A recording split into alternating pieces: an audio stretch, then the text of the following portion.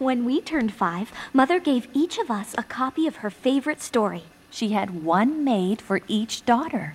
The Dancing Princess.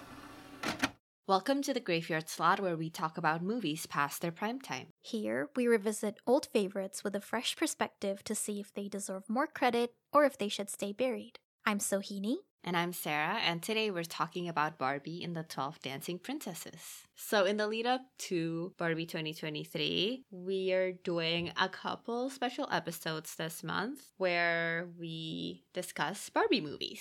Yeah. Based on the German fairy tale The 12 Dancing Princesses, this movie follows Genevieve and her sisters when their father, the king, assigns Duchess Rowena to their upbringing, unknowing of her own self-serving motives. This was released in 2006 and directed by Greg Richardson, who also did other Barbie movies such as Barbie as the Island Princess and Barbie and the Magic of Pegasus, as well as other children's media. We're well aware that the Barbie movies aren't exactly considered high cinema. Yeah. So, because we have previously been very surprised by some of these movies, this felt like the next obvious choice because, among viewers at least, this movie seems to have quite a good reputation as like a solid children's movie. Yeah, and the review I found was from the Video Librarian. That reads, Barbie and the 12 Dancing Princesses serves up plenty of magic to enchant young, starry-eyed Barbie fans and aspiring dancers. And I think this is one of the clear positives of the movie, since in the past they've always put a lot of effort into choreographing and computer animating the dancing. I think it's safe to assume that the same amount of effort was put into this. Yeah, I wholeheartedly agree. The dancing sequences, as little purpose as they served in the story, they were still enjoyable. And as usual, I'm surprised by the amount of classical music for a kids movie. I think it's great that they include that and they don't patronize kids and assume that kids wouldn't be as engaged or as enchanted by classical music. So that's also an aspect I quite liked. The only other review I could find is from the Sunday Age, and it calls the movie, quote, good wholesome stuff, though the story sometimes plods. Sums it up. It does, and I think it's quite a nice way of putting it. Yeah. I think there's nothing controversial about these reviews, just as there's nothing really controversial about the movie. It's just there. Yeah. I remember watching this as a kid, but I didn't remember the movie at all. I remember liking it fine. Actually, one thing that I remember viscerally is liking the look of the shoes. I think just because the movie did have somewhat of a focus on the dancing shoes, and just like the novelty, I think, of dancing shoes was really novel. So as usual, we will be discussing this movie chronologically, and we start with a dance sequence. Very fitting. I did like it, and I like how we immediately get a sense of what the movie will sound like musically. The theme is so strong that even I remember having heard it, even though I had never watched the movie. When I first heard the tune, it was like a deep memory awakening. A memory I didn't know I had. But yeah, I also like that we start off with the dancing, considering how significant a role it plays in the movie. Though I can't help but be reminded of the use of dance in the Nutcracker, because obviously ballet was very important in that movie as well, but I do feel like it was used to a much better effect in that movie because you could clearly trace Clara's character growth in her growing confidence and her dancing skills. So dancing just felt like it had a much bigger role in that movie and a much more crucial role, whereas here it kind of just feels like it's there as one of the many traits of the characters. Like it's there, but you could take it out and it wouldn't really change too much. I agree. I don't feel like it's really embedded in the narrative aside from just the fact that they like dancing, and we don't even really know why. Like, we know it's because of their mother, but like aside from that, what is the significance? Like you, I feel like it's a pretty weak use of dancing, especially compared to something like the Nutcracker. If they're going to place so much emphasis on it, so much so that it's part of the opening credits, it's one of the first things we see, it should be more important to the story. But actually, the first thing we see after this is a character whose design is based on Preminger. It's literally just Preminger. He's in disguise. He's on the run. Yeah, after the embarrassment that he suffered at the end of Princess and the Pauper. Yeah, maybe it was an Easter egg, you know, for fans of Princess and the Pauper. It's like guest starring Preminger. He is inviting the king and the princesses to this important gala, but before he can respond, the princesses all burst in, and upon seeing how chaotic they are, the guy uninvites them. Very Preminger-like, I will say. That just solidifies our theory. Yeah, you're right. So the kids are chaotic, as you say. One of the little kids likes bugs. There are some kids playing croquet inside the palace and in the throne room, no less. And the final nail in the coffin, a couple of kids on stilts. I actually love this escalation. The stilts sound like a punchline. It's literally the most ridiculous thing you can say. Like, you want to say something is really ridiculous. You say someone's in insert ridiculous garb, insert ridiculous face makeup on stilts. And the way that that is employed here is just so funny. You're right. It does make it more funny that it slowly gets worse and worse. What I really liked is the contrast between the way this initial guy is dressing the king really formally, and then the kids burst in and call him Papa, and because of them, his crown keeps getting knocked off his head. So it's like his identity as the king versus his role as father are kind of at odds, and his role as father does seem to be more important to him in this moment because he's not angry about them being improper. He's more endeared, and you can tell very clearly that they have a good relationship, the father and the daughters. The whole crown thing, now that you mention it, it's like a depiction of how his kids and perhaps their behavior is putting the kingdom at risk, because as we see in this exact scene, it severs a relationship that they have with another kingdom that Preminger is representing. Yeah, you're right. But actually, another thing that I really love in the scene is the fact that they use the word rambunctious to describe the girls. And I like that the traits that they are assigned are quote-unquote unladylike, and that is a present trait throughout the movie. I feel like this is a great introduction to one of the themes. I feel like on the surface it's just like because they're not proper like princesses, but I think the choice of traits is specifically stuff you would expect of, you know, young boys. Yeah, that's a great observation. And now that you mention it, it is nice that the characters are quite distinct from each other, because considering the sheer number of characters, I think it would be very easy for them to become one homogenous group. But yeah, when the king tries to talk to his daughters about them being more proper, and it seems like this is prompted by the guy at the beginning, but I do wish that this connection had been more obvious. Like maybe the guy makes a comment, and after that you can see the king's endearment slowly change to worry about his daughter's futures. I agree. I can't fucking tell what gave him this idea until you pointed out that it might have been Preminger or fake Preminger. I think an easy way they could have done this is establish that Preminger's there to offer them resources that they need instead of like a vague ball or whatever. Yeah, the stakes aren't high. Give us stakes or give the king a clear motivation, grounded in something tangible. But as is, honestly, I can't tell where this idea came from that they should be more like princesses or whatever. I think that's actually a really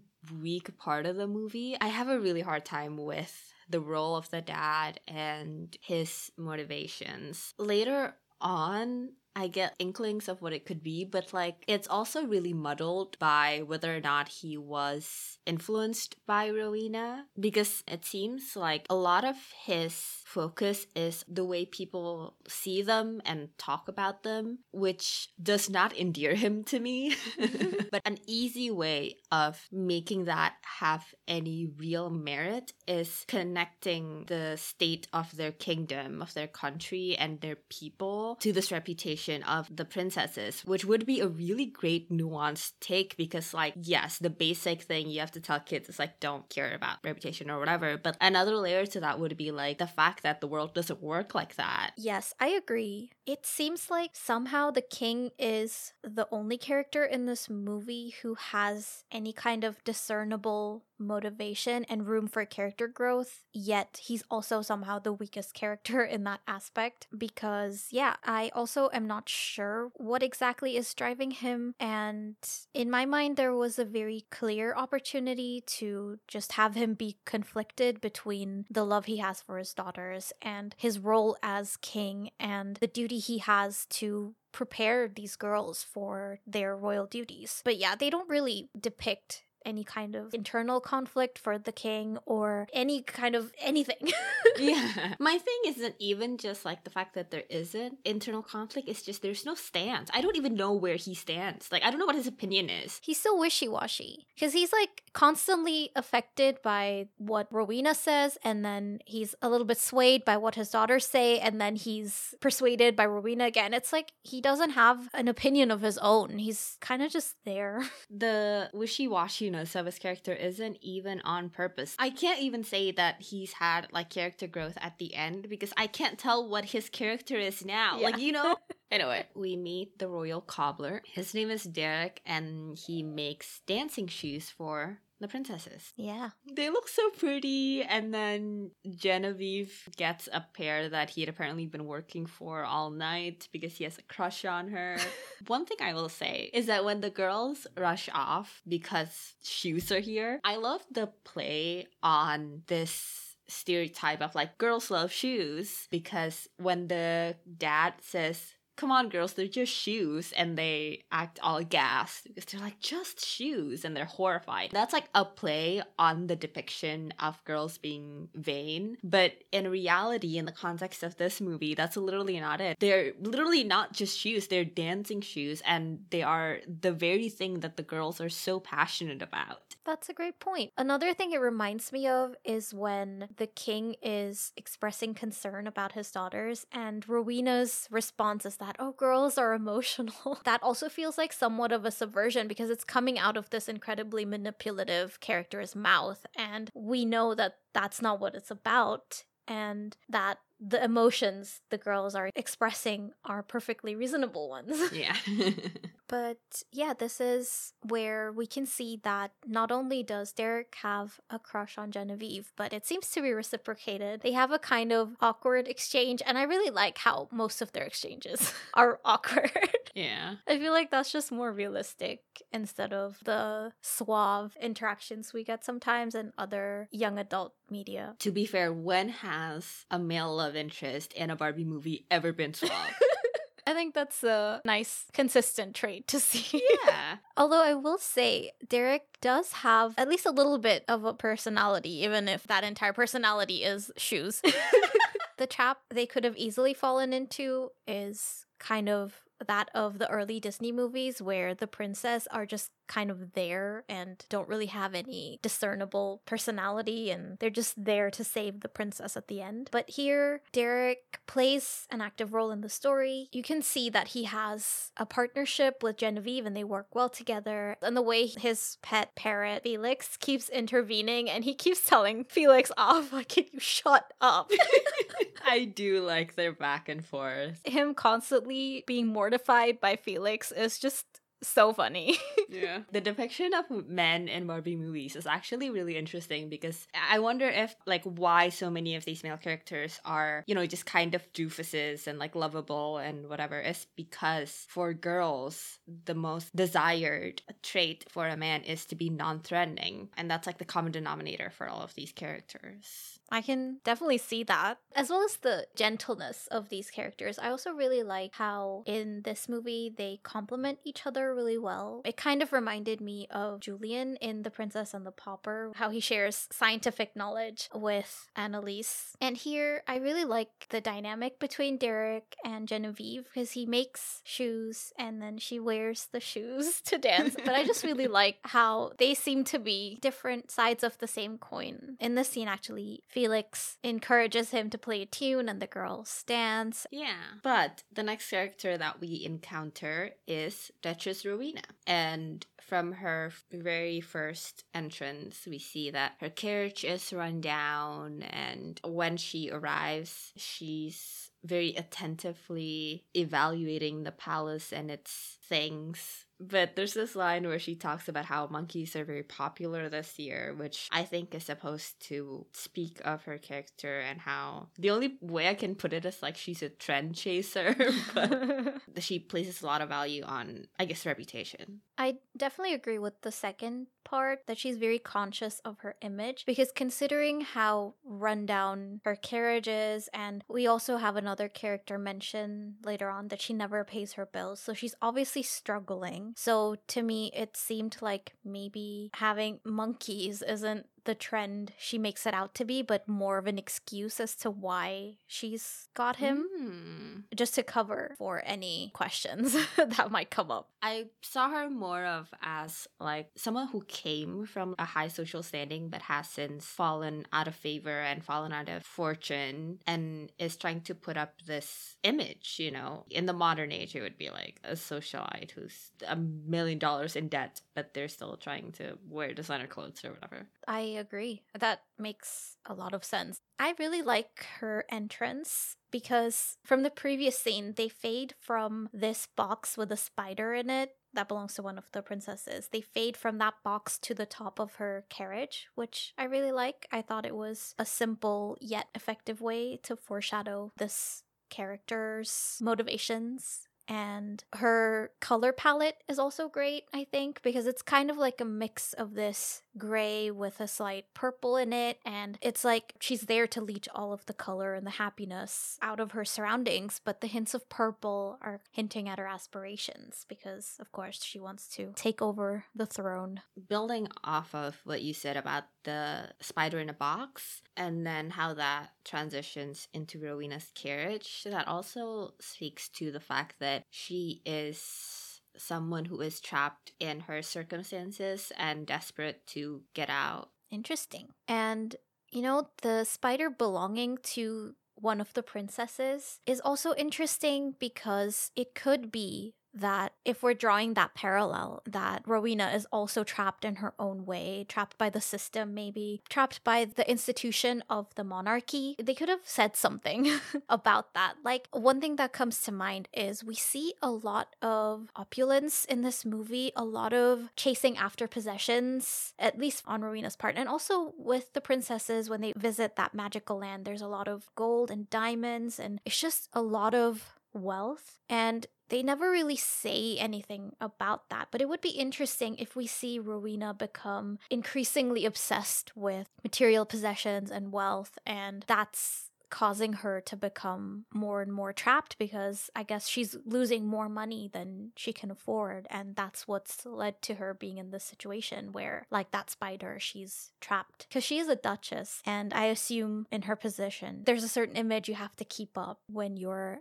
in that kind of position, and it feels like reputation as a whole tries to be an important theme, not that they say much about it, but that could have been a potential character trait of Rowena's, that the reason she is trapped in her circumstances is because she's so obsessed with maintaining that image of wealthy duchess, and that's what's driving the greed and driving her to do what she's doing. So that seemed like a potential option. Yeah. This would also make more sense in the context of her whispering in the king's ear about the girls needing to be more proper, because this is what she truly believes. This is like her motivations kind of swaying the king into buying into a certain belief about the importance of reputation, the importance of image. It could be that maybe the opinion about the royal family is actually really good, but because the royal family seems so removed from the general population, the king just only has Rowena to rely on to understand what's going on outside, and so he just has the wrong idea.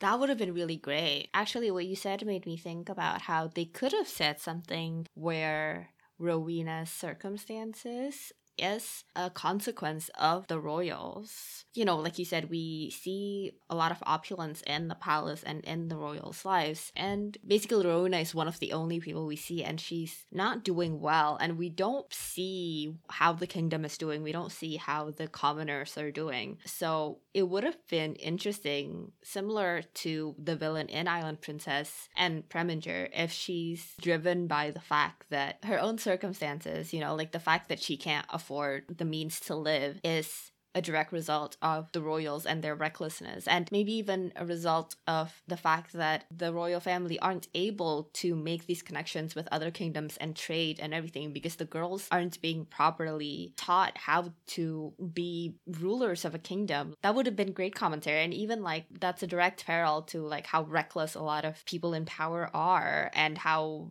they aren't qualified often, and they are only in that seat of power because of certain privileges, like being blood related, like the fact that these girls are only princesses because they are the king's daughters, because clearly they aren't qualified for ruling a kingdom or running one. Yeah, that's a great idea. In that case, her treatment of them would have been more malicious in a more personal way, because it's almost like she's punishing them for not acting the way proper royals should, and she believes that's what has led to her circumstances. She's kind of placing that blame on the girls. I think we fixed this movie.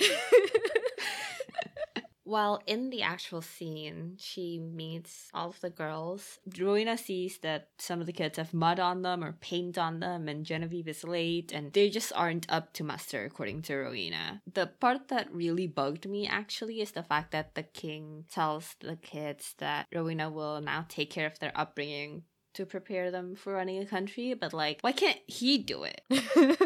Good point. He's just passing on the responsibility. The scene really maybe rubbed me the wrong way or something, because like they don't make a point of depicting the fact that the king is doing something, that he's like busy or anything. He's just like, I don't want to raise my own kids. He literally says that Rowena is here to take over their upbringing. Yeah. That's so harsh. I mean, like, even just that. So, like, Rowena could be a fucking saint. And I would be like, why are you doing this? Yeah. Because he's not, like, specifically saying, like, Rowena is here as an etiquette tutor. He's just like, I don't want to parent anymore.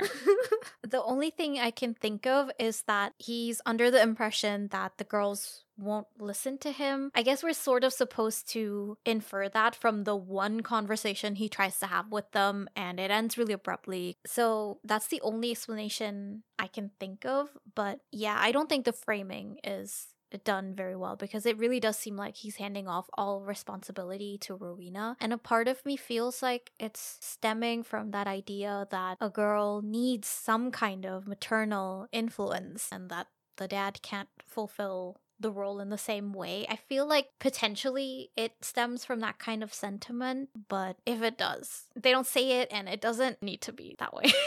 Yeah, obviously that would be very misguided and wrong. Yeah. It's so weird also, because it kind of does seem to go against everything that's been established so far, which is that he seems to really care about his kids. So for him to do this is very strange. I think that makes me even more upset, because I'm like, you're going out of your way to portray him as this really loving father, and the girls fucking adore him, and he's kind of put on this pedestal throughout the movie that he didn't do anything wrong. He's just like a lovable old man. It's kind of like a similar thing that Hammond from Jurassic Park benefits from and actively takes advantage of. So the fact that we are to believe that he's this lovable, nice dude, but then he does this, I'm like, fuck that guy. And like the whole movie kind of hinges on us caring for the king, for the dad, and for the relationship with their dad. But he's so soured to me from this moment on that I don't have that emotional connection with him, because I hate him. That is an emotion, to be fair. True. I think especially what bothers me is that there's not enough reason for the king to change his stance so quickly, because like you said, I think we're supposed to believe that there's outside pressure, or that there's talk of the princesses not being proper enough, and I guess that was supposed to be embodied by Preminger in the beginning, but the fact that we never really see any more outside pressure from anyone, the fact that it really seems like the only people to exist in this universe are the people in the castle, really lowers the stakes even more. And it makes me think of The Princess and the Pauper again, because similar to this movie, a lot of the time we saw the queen being very isolated in the castle, but that had a completely different effect because we had seen her out and about, so aware of the state of her kingdom. We could feel her loneliness and her desperation to do something to help the people of her kingdom. But here, the king feels so isolated, and not in a good way. It doesn't feel like there's anybody that he's in charge of who is, losing faith in the royal family, who is gossiping about the princesses. It really feels like they exist in a universe by themselves. Yeah, I think it's a consequence of really poor world building. Because the way you put it was really perfect. The people losing faith in their leaders and the royal family. If they just pair the king caring about their quote-unquote reputation with that, then that's tangible stakes. So I think they did a poor job of establishing the world and the kingdom. It doesn't feel like anyone is relying on these girls being good rulers. That's tied to what we were talking about before with Rowena considering herself to be a direct victim of the reckless behavior of the royal family. If there had been more people like that who are growing increasingly resentful, then we have more of an understanding of why it's so urgent for the princesses to immediately try to change their behavior and why the king goes to such drastic measures. I think what makes this such poor storytelling is the fact that it's lacking an inciting incident. Yeah, exactly. But one of the very first thing that Rowena does is she gives them this uniform. It's a dress of all the same color and the same style, and she's literally stripping them of their personality. But I do like this as a depiction of conformity, and that is what our protagonists and, the narrative is fighting against the whole movie. And another layer on top of that is, like I said, the whole ladylike etiquette thing, which in this scene is portrayed through the quote-unquote proper use of a fan. In the scene, she's trying to teach them how to use handheld fans, and that's a pretty big symbol of femininity, and the fact that the fan is not even used functionally in line with the conformity. It's supposed to stifle these very lively women into these kind of ladies who are only supposed to be pretty to look at. Yeah, just like we've talked about so far, it's all about the appearance instead of, the actual substance. And if we're supposed to believe that Rowena is something of a mouthpiece for general opinion, I guess this whole string of measures she implements against the princess's individuality is supposed to represent the constraints of their duty versus their individuality versus their own power over their personal lives. And again, like with the king, I think this could be an interesting conflict where the princesses, at least the older ones, have to learn to grapple with what they want to do versus what they have to do or should do. And again, I keep talking about the Princess and the Pauper, but there's a similar theme there about duty and freedom. But it feels like here the princesses don't ever really have that problem. Yes, they're fighting against this oppressive force, but it's never really even a consideration that maybe this is a sacrifice they have to make. And so I think the result is that it becomes a less nuanced narrative. It's more like, good guy versus bad guy. Whereas in reality, in a situation like this, it is true that people in positions of power do have to face similar issues. And so it would have been nice to see that translated, I guess, into the narrative. And I think this stems, again, from the lack of stakes. They don't tell us what they have to sacrifice it for. Yeah. I completely agree with you. I was literally going to say the same thing. It makes for a very shallow take. And in this world, I guess that must be true because so far, sacrifice and molding yourself into a certain kind of princess or ruler or whatever has never been asked of them. Yeah. And I think the arrival of Rowena could have been, and maybe is, a great portrayal of the arrival of, that moment in a girl's life where you have to kind of give up that youth and that childishness, and when people are starting to treat you differently than the other kids who are boys. Suddenly, it's not cute that you're playing with bugs. The other boys can play with bugs, but you're a lady. You shouldn't touch them. Shit like that. I think that would have been a really interesting take on it. And granted, Rowena's sudden arrival, to give it a little credit, could easily stand for that as is. Although I don't know that they say anything about it moving forward. Yeah, that's a great point. But yeah, I don't think the movie says anything because the girls don't change at all. And I'm not saying, change as in give up all their personality, but like their characters don't develop throughout the story. They're in the same place at the ending as they were in the beginning. And so it makes for a very flat narrative. And this discussion made me think even of the prince in Barbie as the island princess, because he was in a similar position where he had freedom in his youth to explore and to do whatever he wanted. But when the movie starts, that's when his parents are getting serious and they're like, okay, now is the time to settle down. We've let you do whatever you wanted to do, but now you have to think about your duty to the kingdom. And throughout the story, he grapples with what he wants to do versus what he should do as the future king. And the story says something about this issue through this character because ultimately he decides to prioritize love over his duties. And it's taking a stance, at least. I'm not saying the movie's perfect, but at least it's saying something. But here, it's almost like it doesn't matter that the girls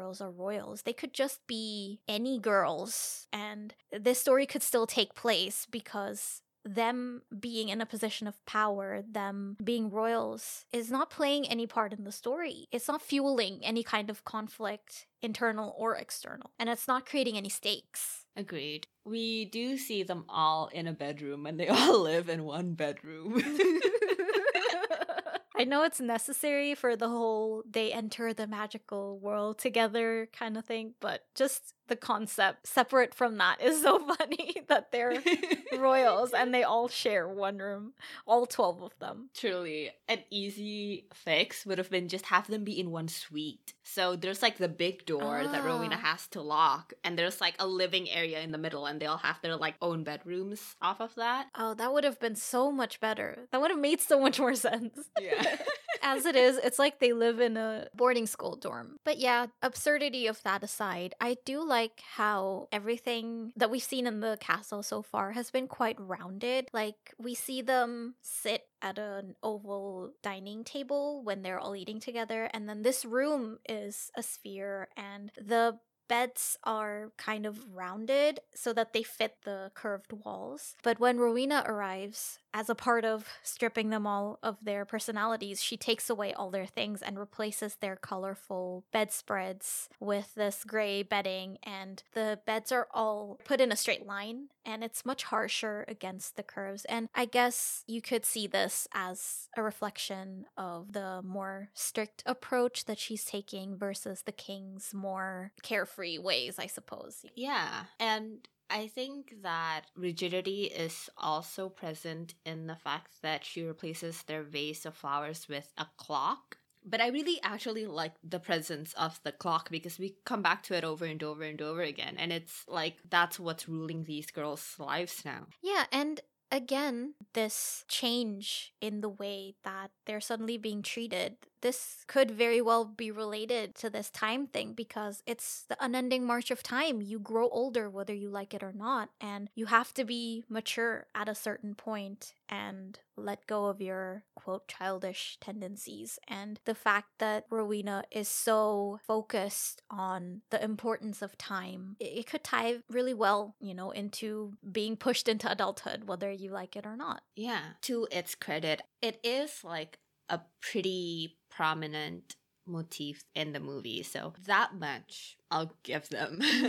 But an even better take would have been tying that into this ending of the girls' adolescence. We also see that Rowena steals something from the castle to pay the apothecary, and I kind of would have liked if the vase that she replaces with the clock is the thing that she had sold, because then it's like her ulterior motives become more and more clear, and we see that what she's doing is not just in the interest of the girls, but she's benefiting from it in her own way. Yeah. One last thing I have to say about this scene is that they say to Genevieve to talk to the king, to their dad, because he'll listen to her. And I wish they had shown this favoritism earlier because they haven't. So, like, we're just supposed to assume that this is true because she's played by Barbie. I think I was just so incensed by how lazy this writing is. With good reason. That is actually a really great point because it's like we're supposed to believe it by default just because she's the main character. Yeah. I will say though, I do like that their conversation takes place over a game of chess because you can see Genevieve trying to be strategic about it and maneuvering the situation the way she is, the game, but they don't do it for long enough for it to be an effective tool because we've talked about this before with movies like The Princess Diaries, and they could have easily reflected this push and pull in the conversation in the game of chess, but they don't really do that. Yeah. You can't introduce chess into a scene and then not use it. That's like such a standard Yeah. symbol.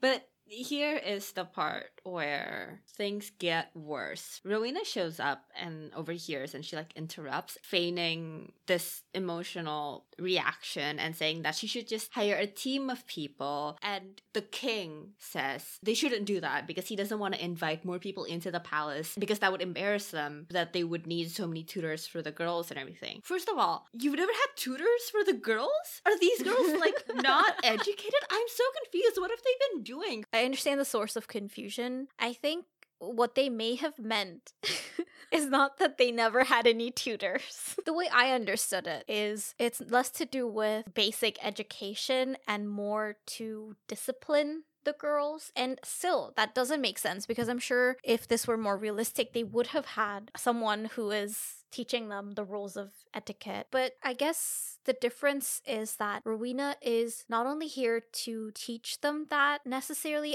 maybe she's more here to enforce these strict rules and to make sure that the girls not only know them but are adhering to them. So when she's like, you should hire more people to do this job, I guess she's implying let more people into the palace and let them see what a bad state the girls are in and, you know, ruin your reputation further. But this is predicated on the assumption that people are already gossiping. But we have no indication of this, as we've already talked about. When the king says there's enough talk, it's like, where's the talk? Who's talking? So this is supposed to be like an embarrassing secret, I guess, and that's why the king is so desperate to keep Rowena, but it doesn't come off that way because we're in a void in the story. This kingdom exists in a vacuum. Yeah.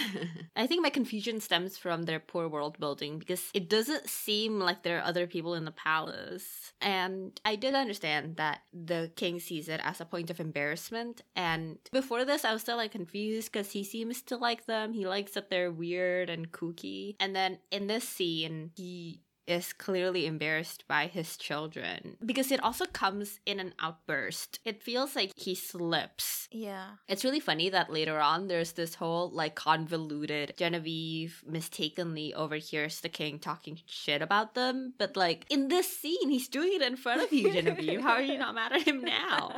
Yeah, it's like you said, the story never really makes the king confront any of his behavior. There's no depth. Yeah, so we come to the triplets' birthday. It's the youngest kids. They're turning 5, and they do this song and dance. That's a tradition. And Rowena finds them and reprimands them because it causes them to be late. And then she forbids dancing and singing, even though they tell her that it's a tradition that started with their mother. And also the king doesn't show up for the triplets' birthday. It's so weird that they seem to be so close, but the girls don't see him the whole day. He doesn't wish the triplets a happy birthday, and they just accept it. It's so weird to me. Yeah. When the sisters are doing their little song and dance for the triplets, you can see that under their same colored night dresses, they're still wearing their colorful shoes, their dancing shoes. And I really do like that the last remnants of their personalities that they managed to retain is their dancing shoes, which again emphasizes the importance of dance in their lives. Yeah. So the girls do have some presents for the triplets, and each of them receive a copy of their mother's favorite book, The Dancing Princess. And Genevieve realizes that each book matches one of these decorative tiles on their floor, and she dances across them in a pattern, and the tiles start glowing, and this magic portal opens up. First of all, the pattern is just a circle. And the way they figure this out is, oh my god, it must be in descending order of their age. But like, if the pattern is just a circle, then it doesn't matter that it's in descending order of their age. It would only matter if the pattern isn't a circle and they have to figure out the pattern. Yeah.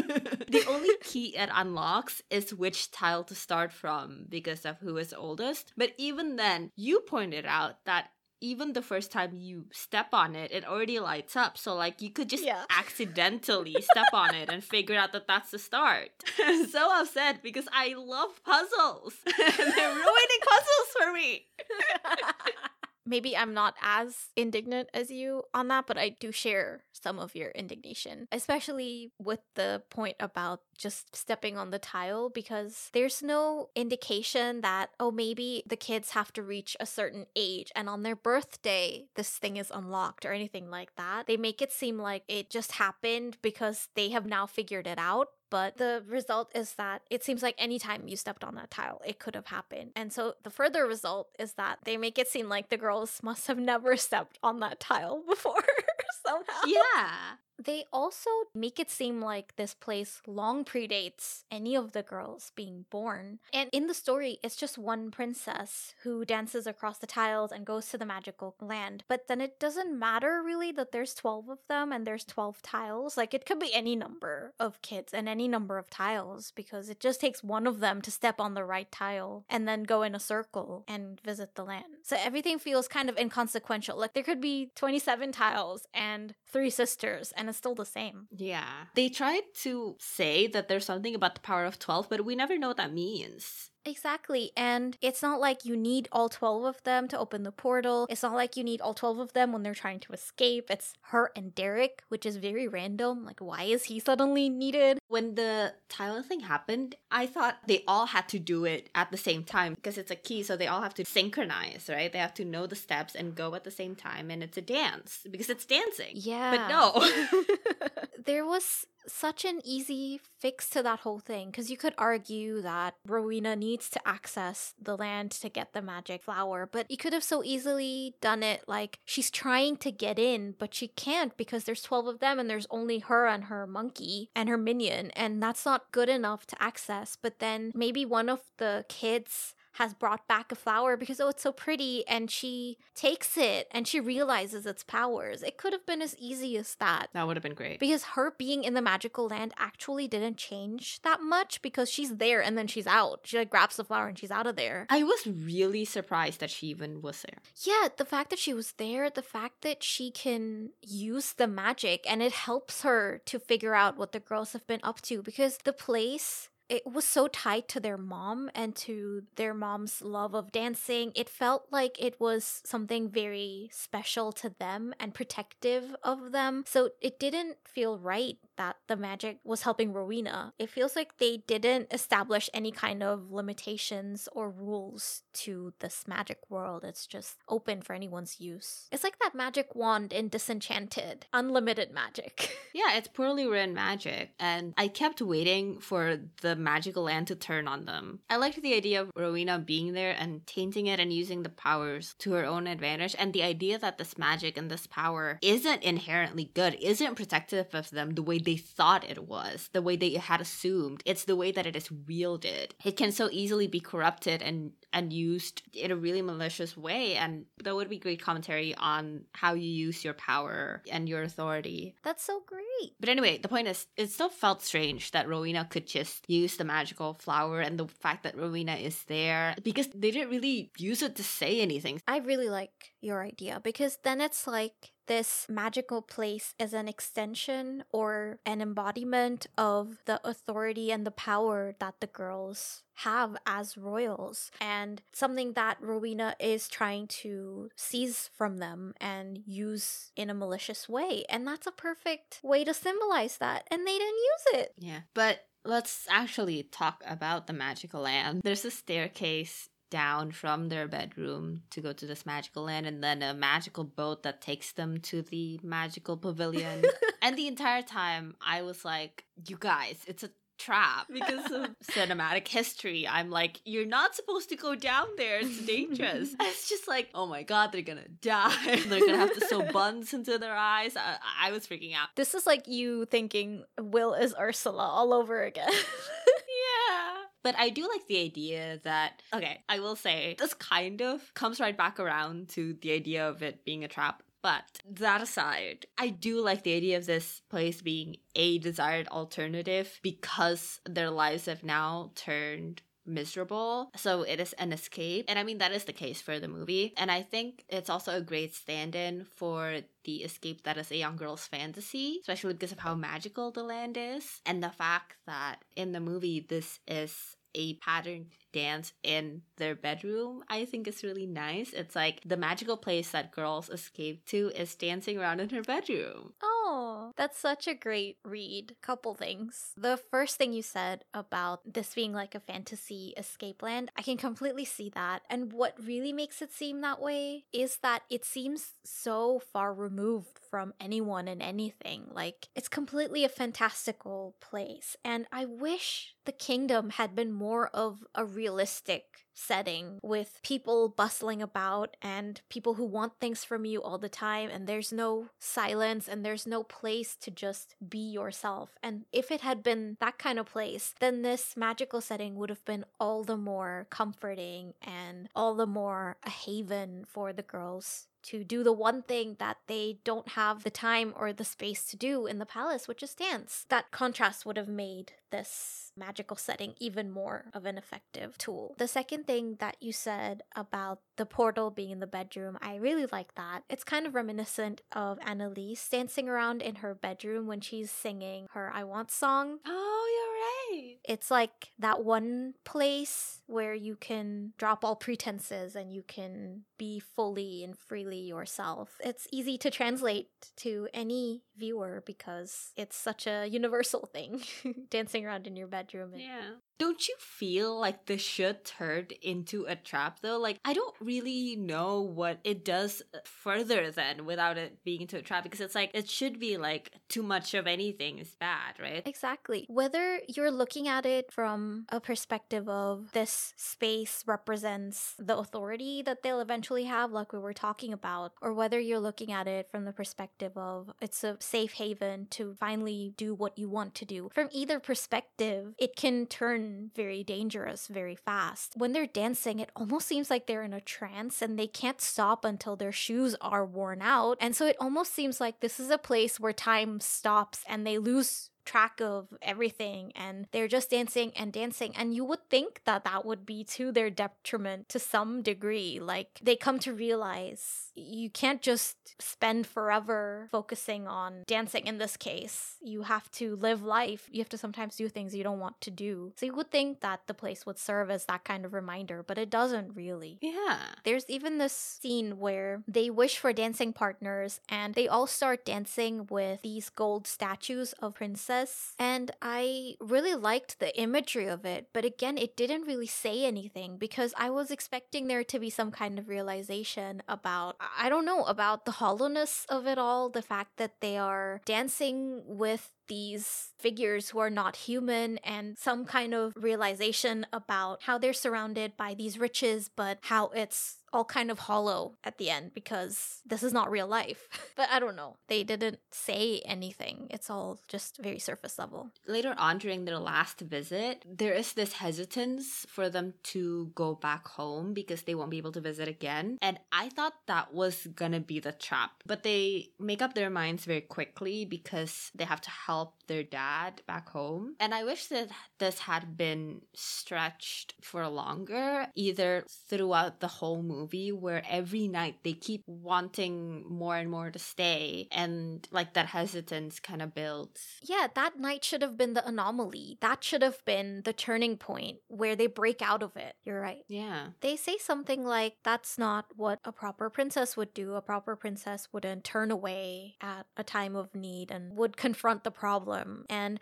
that would have fit in if throughout the movie they've been selfish, maybe. Like, it's okay to pursue things you want to, but maybe they've been taking it to extremes. And so they finally realize that we have to put someone else's welfare before ours for once. And we have to face the problem instead of running away. But throughout the movie, they haven't really been running away from anything except a tyrant, which is reasonable. So it doesn't really make for great character development because they're already already where they need to be, so there's no growth. Yeah, it's not great character development because they're also not great characters because they're not flawed. Yeah, they dance the night away and they come back to their bedrooms, and the next day, Rowena gets this strange visitor and Genevieve spots the weird exchange between them. And so Rowena's monkey, Brutus, is rummaging through the girl's belongings. So he comes across a pair of shoes and he brings it to Rowena, who notices that the shoes are all worn out. And she assumes that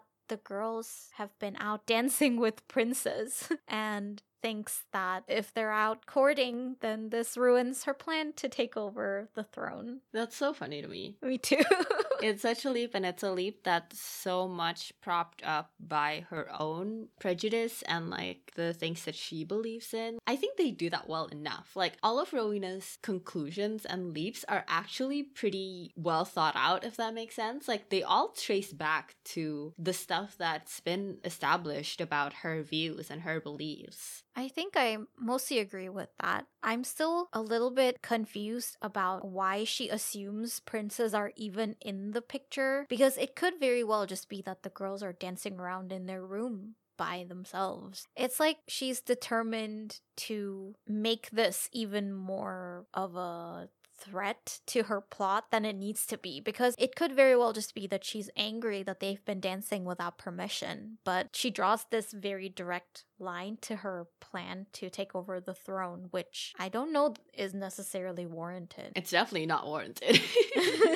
I think that's exactly it, because she sees these girls as girls without inner lives. What she believes girls to be is just a really misogynistic take by Rowena, and that fuels some really misguided conclusions. And I think that is unfortunately very true to real life. And that is in line with how she's been behaving, down to the fact that she keeps messing up their names. She very clearly doesn't see them as actual people, so I guess I can see your point. To me, it feels like a very pointed commentary on how people can arrive at such ridiculous conclusions from the smallest of things just because of their own skewed perceptions or their own prejudice. Yeah. But Genevieve calls in the doctor because the dad has been feeling unwell, and the doctor prescribes an elixir that Rowena says she'll take care of, and then she just drains. And obviously we already know at this point that she's poisoning him and she's not gonna let him get better. But Genevieve is already very suspicious, so the next time Derek comes, she asks him to check out this Fabian dude who was trading with Rowena. It's also at this point that Genevieve shows him the dance that they do to get into the portal, and she doesn't specifically mention that it's for this purpose, but I think it is nice that he pays close enough attention. I mean, if the pattern were more complicated, this would be nicer, but he does pay enough attention to remember it later on when he's looking for the princesses and he realizes that that's the dance you have to do. I actually really like this thread. Yeah. But yeah, that night, the girls go back into the magical world. And in the meantime, Derek follows Fabian and finds out that he's an apothecary and he traded some kind of tonic for the silver goblet that Rowena got from the palace. So he wants to take the silver goblet as evidence that Rowena's been stealing. And in exchange, he trades his horse, although it's not looking great for his parrot for a moment there. It's insane to me that he trades his horse. Like, he has this giant cart with him and he has to lug it on foot back. Yeah, and he even detaches the cart from the horse when he's chasing down Fabian. So you can really see that because Genevieve asked him to, he really kind of, I would say, puts his livelihood in jeopardy. You're right. I thought that was kind of sweet. That makes me think they could have also done a really interesting thing with Genevieve and Derek where they do like each other, but there's a weird dynamic where Derek can't say no to Genevieve's favor because she's his princess and future queen or whatever. No matter like how much he actually wants to do this because he likes her, he is kind of bound to it, and that creates like a really strange dynamic between them. Would it be interesting if Genevieve's like discovering for the first time the authority that she has and like how that can be twisted and how awful it makes her feel that whatever she says,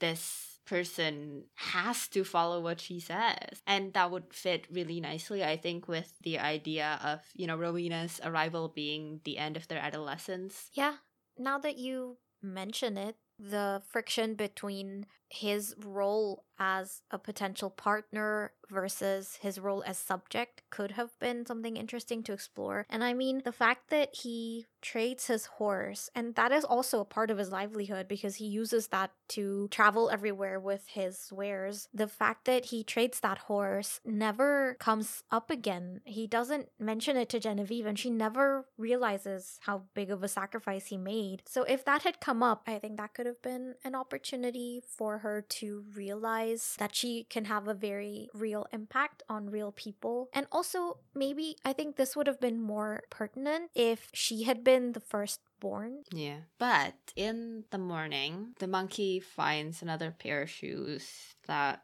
proves they've been dancing again, and Rowena interrogates all of them, and they tell her.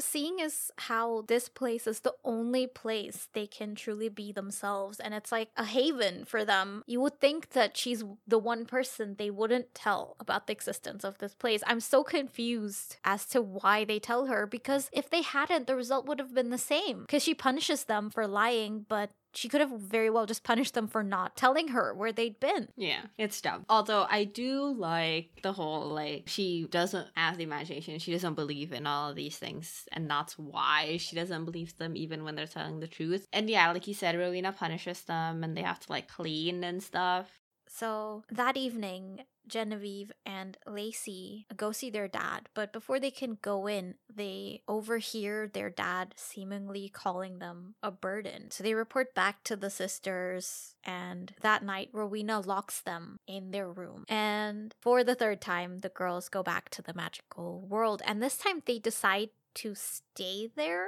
for an indefinite amount of time, I guess. And so the next morning, Rowena finds that their room is empty. They're all gone. The girls called the magical land the one place where they won't disappoint anybody, which is heartbreaking to me. And I know we're supposed to believe that they adore their father, but it doesn't seem like they've had an actually good relationship with their father, in the sense that this one thing wouldn't have led them straight down this path of thinking that they are nothing but a disappointment if they had had an actual good history with their father. Yeah, and to add on to that, I think it would have been even more heartbreaking that the girls think they're a disappointment to their father, and then they take this drastic step. If we had seen previous instances of them trying to live up to his expectations but continuously failing, but the way they portray their relationship, it seems very loving. It doesn't seem like the dad is disappointed in them necessarily until Rowena arrives. And after her arrival, there isn't any indication of the girls disappointing their dad. This is the first instance where they feel like, oh,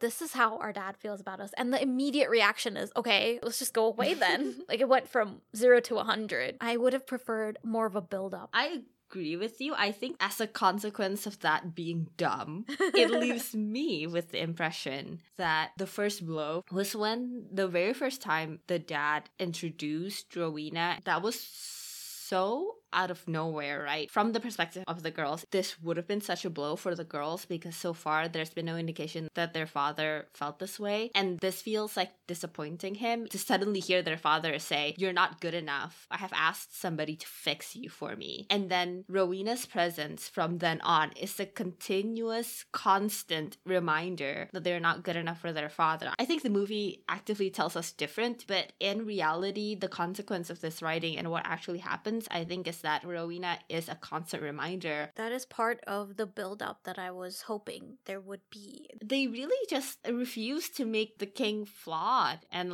his actions flawed. You're right. But Derek finds out that the princesses are missing and he sneaks into their bedroom, which, wow, really nobody is at this palace. And I actually really like the way he figures out the portal thing, because he sees that his shoe polish has rubbed off on the stone floors and he sees where the polish is thickest, and that's where she started. Yeah, I do like that it's tied to his expertise, and it's got a personal aspect to it as well, because He's the one who hand makes these shoes for the princesses and specifically for Genevieve. It's very reminiscent of Julian realizing that Annalise didn't leave that note because, oh, she wouldn't use this flower or whatever, or like Julian identifying the leaf and he's like, why has Preminger been to this area with this type of tree? It's very specific to that character, which is very nice to see. And it's smart. It is. My main gripe, though, with this scene is they don't show us Derek twirling 3 times on the final tile. Show us Derek twirling. Cowards.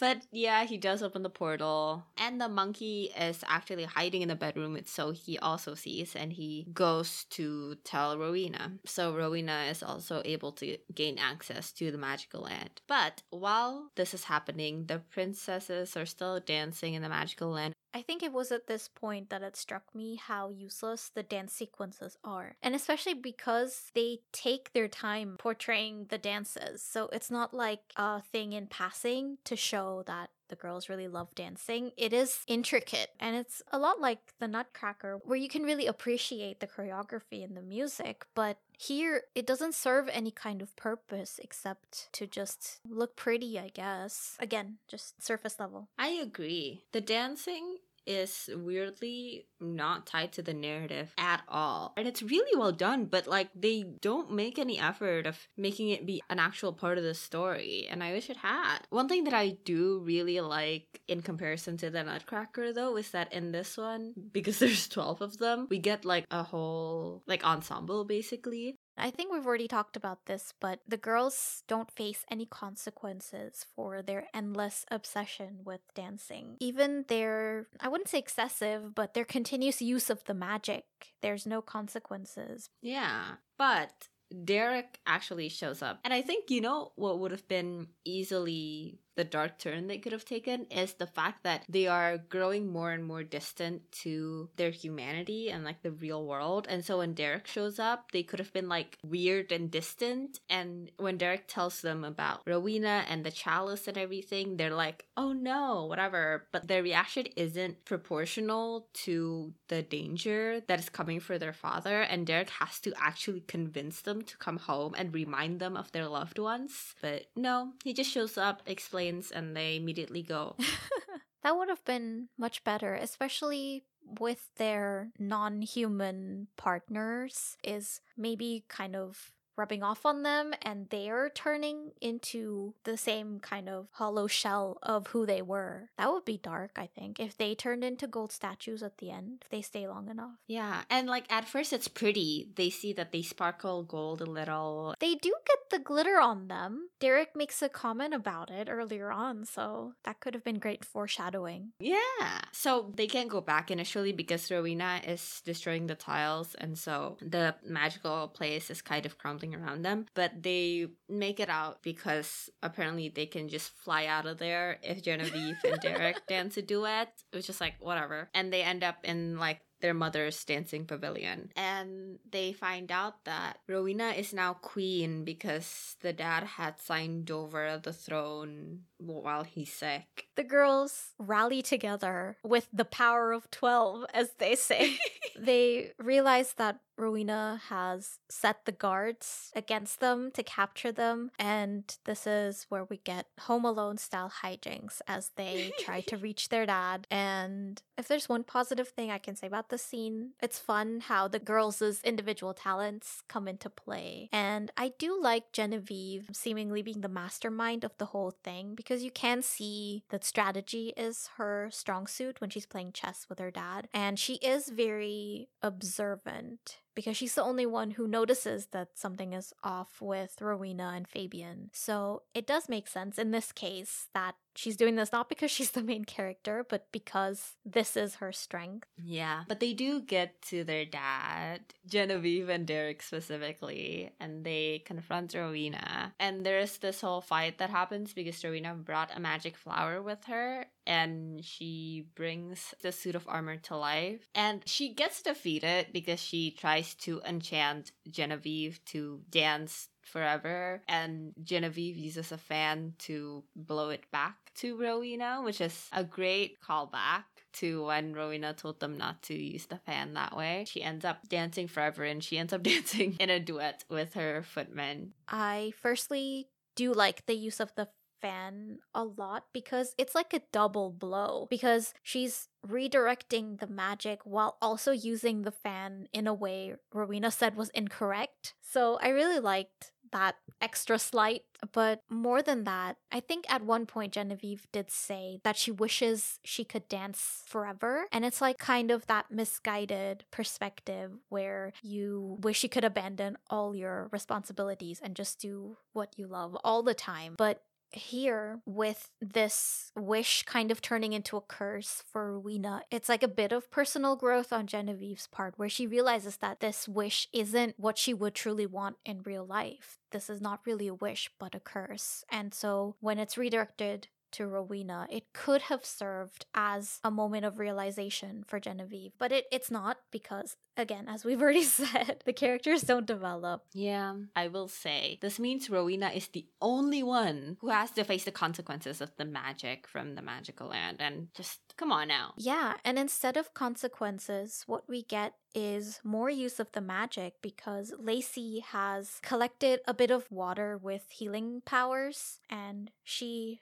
just in time delivers this water to her father, and he wakes up, and it's all fine. But I kind of do wish that maybe they hadn't succeeded, because that is actual consequences of them wasting time while they're deliberating and wanting to stay. And it's an actual push into adulthood now, because this is it. They are now in charge. Their one guardian is gone. That would have been a great ending, because that's the consequence. But no, the king just comes back to life. Also, like, the first thing he says when he comes back to life is like, you're perfect just as you are, or whatever, some bullshit like that. And it's like, I don't know where this is coming from. What changed the king's mind? Like, there's this moment when he succumbs to the poison where he realizes that Rowena is evil and she was poisoning him this whole time. But like, he only calls in Rowena because he formed this opinion on his own. So the fact that Rowena turned out to be evil shouldn't have any bearing on the opinion he formed by himself. It's very abrupt, and just like his lack of motivation, there's a lack of any kind of impetus for him to change his mind.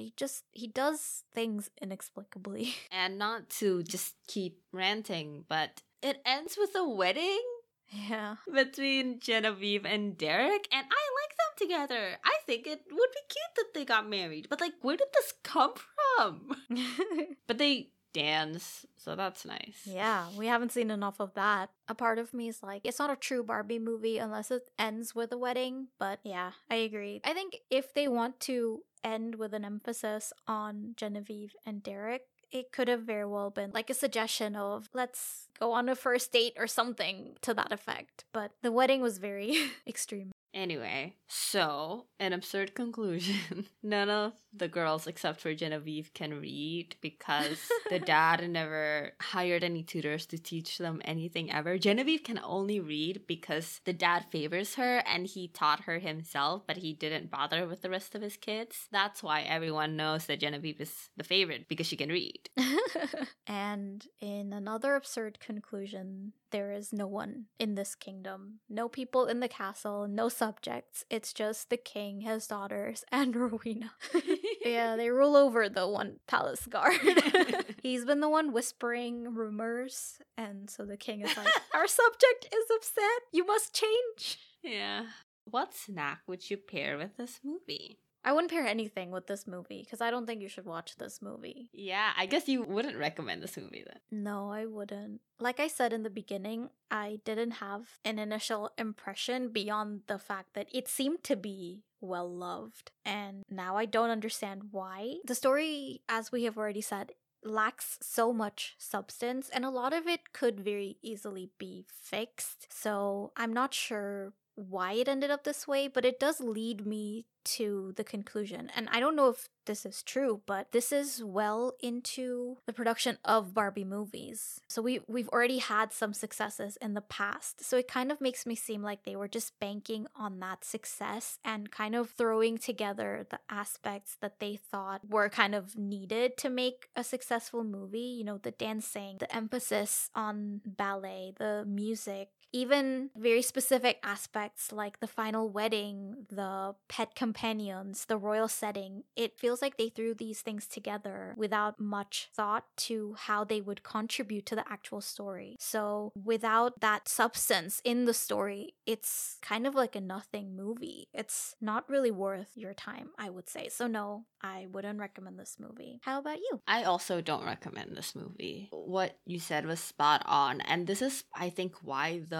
ending of the wedding boggled me so much, because you're right, it's just a formula. The only reason it's there is because it should end with a wedding, which is like dumb. It doesn't seem like they're interested in telling a good story. They didn't put any effort into it. This really has nothing. Like when I tell you this movie has no meat. So yeah, I think I would skip this one. Put this on for your kids who love dancing. That'd be a great time for them. But otherwise, there's literally no merit to this movie. Yeah. That's it for our episode on Barbie and the 12 Dancing Princesses. Yeah. I hope the new movie doesn't disappoint us like this one did. Yeah. Only time will tell. If you have any suggestions for movies we should discuss on the podcast, send them in at graveyard_slot on Instagram, the Graveyard Slot Podcast on Tumblr, or email us at thegraveyardslot@gmail.com. If you enjoyed this episode, please rate and review. Thank you for listening, and we'll see you on the next episode of The Graveyard Slot.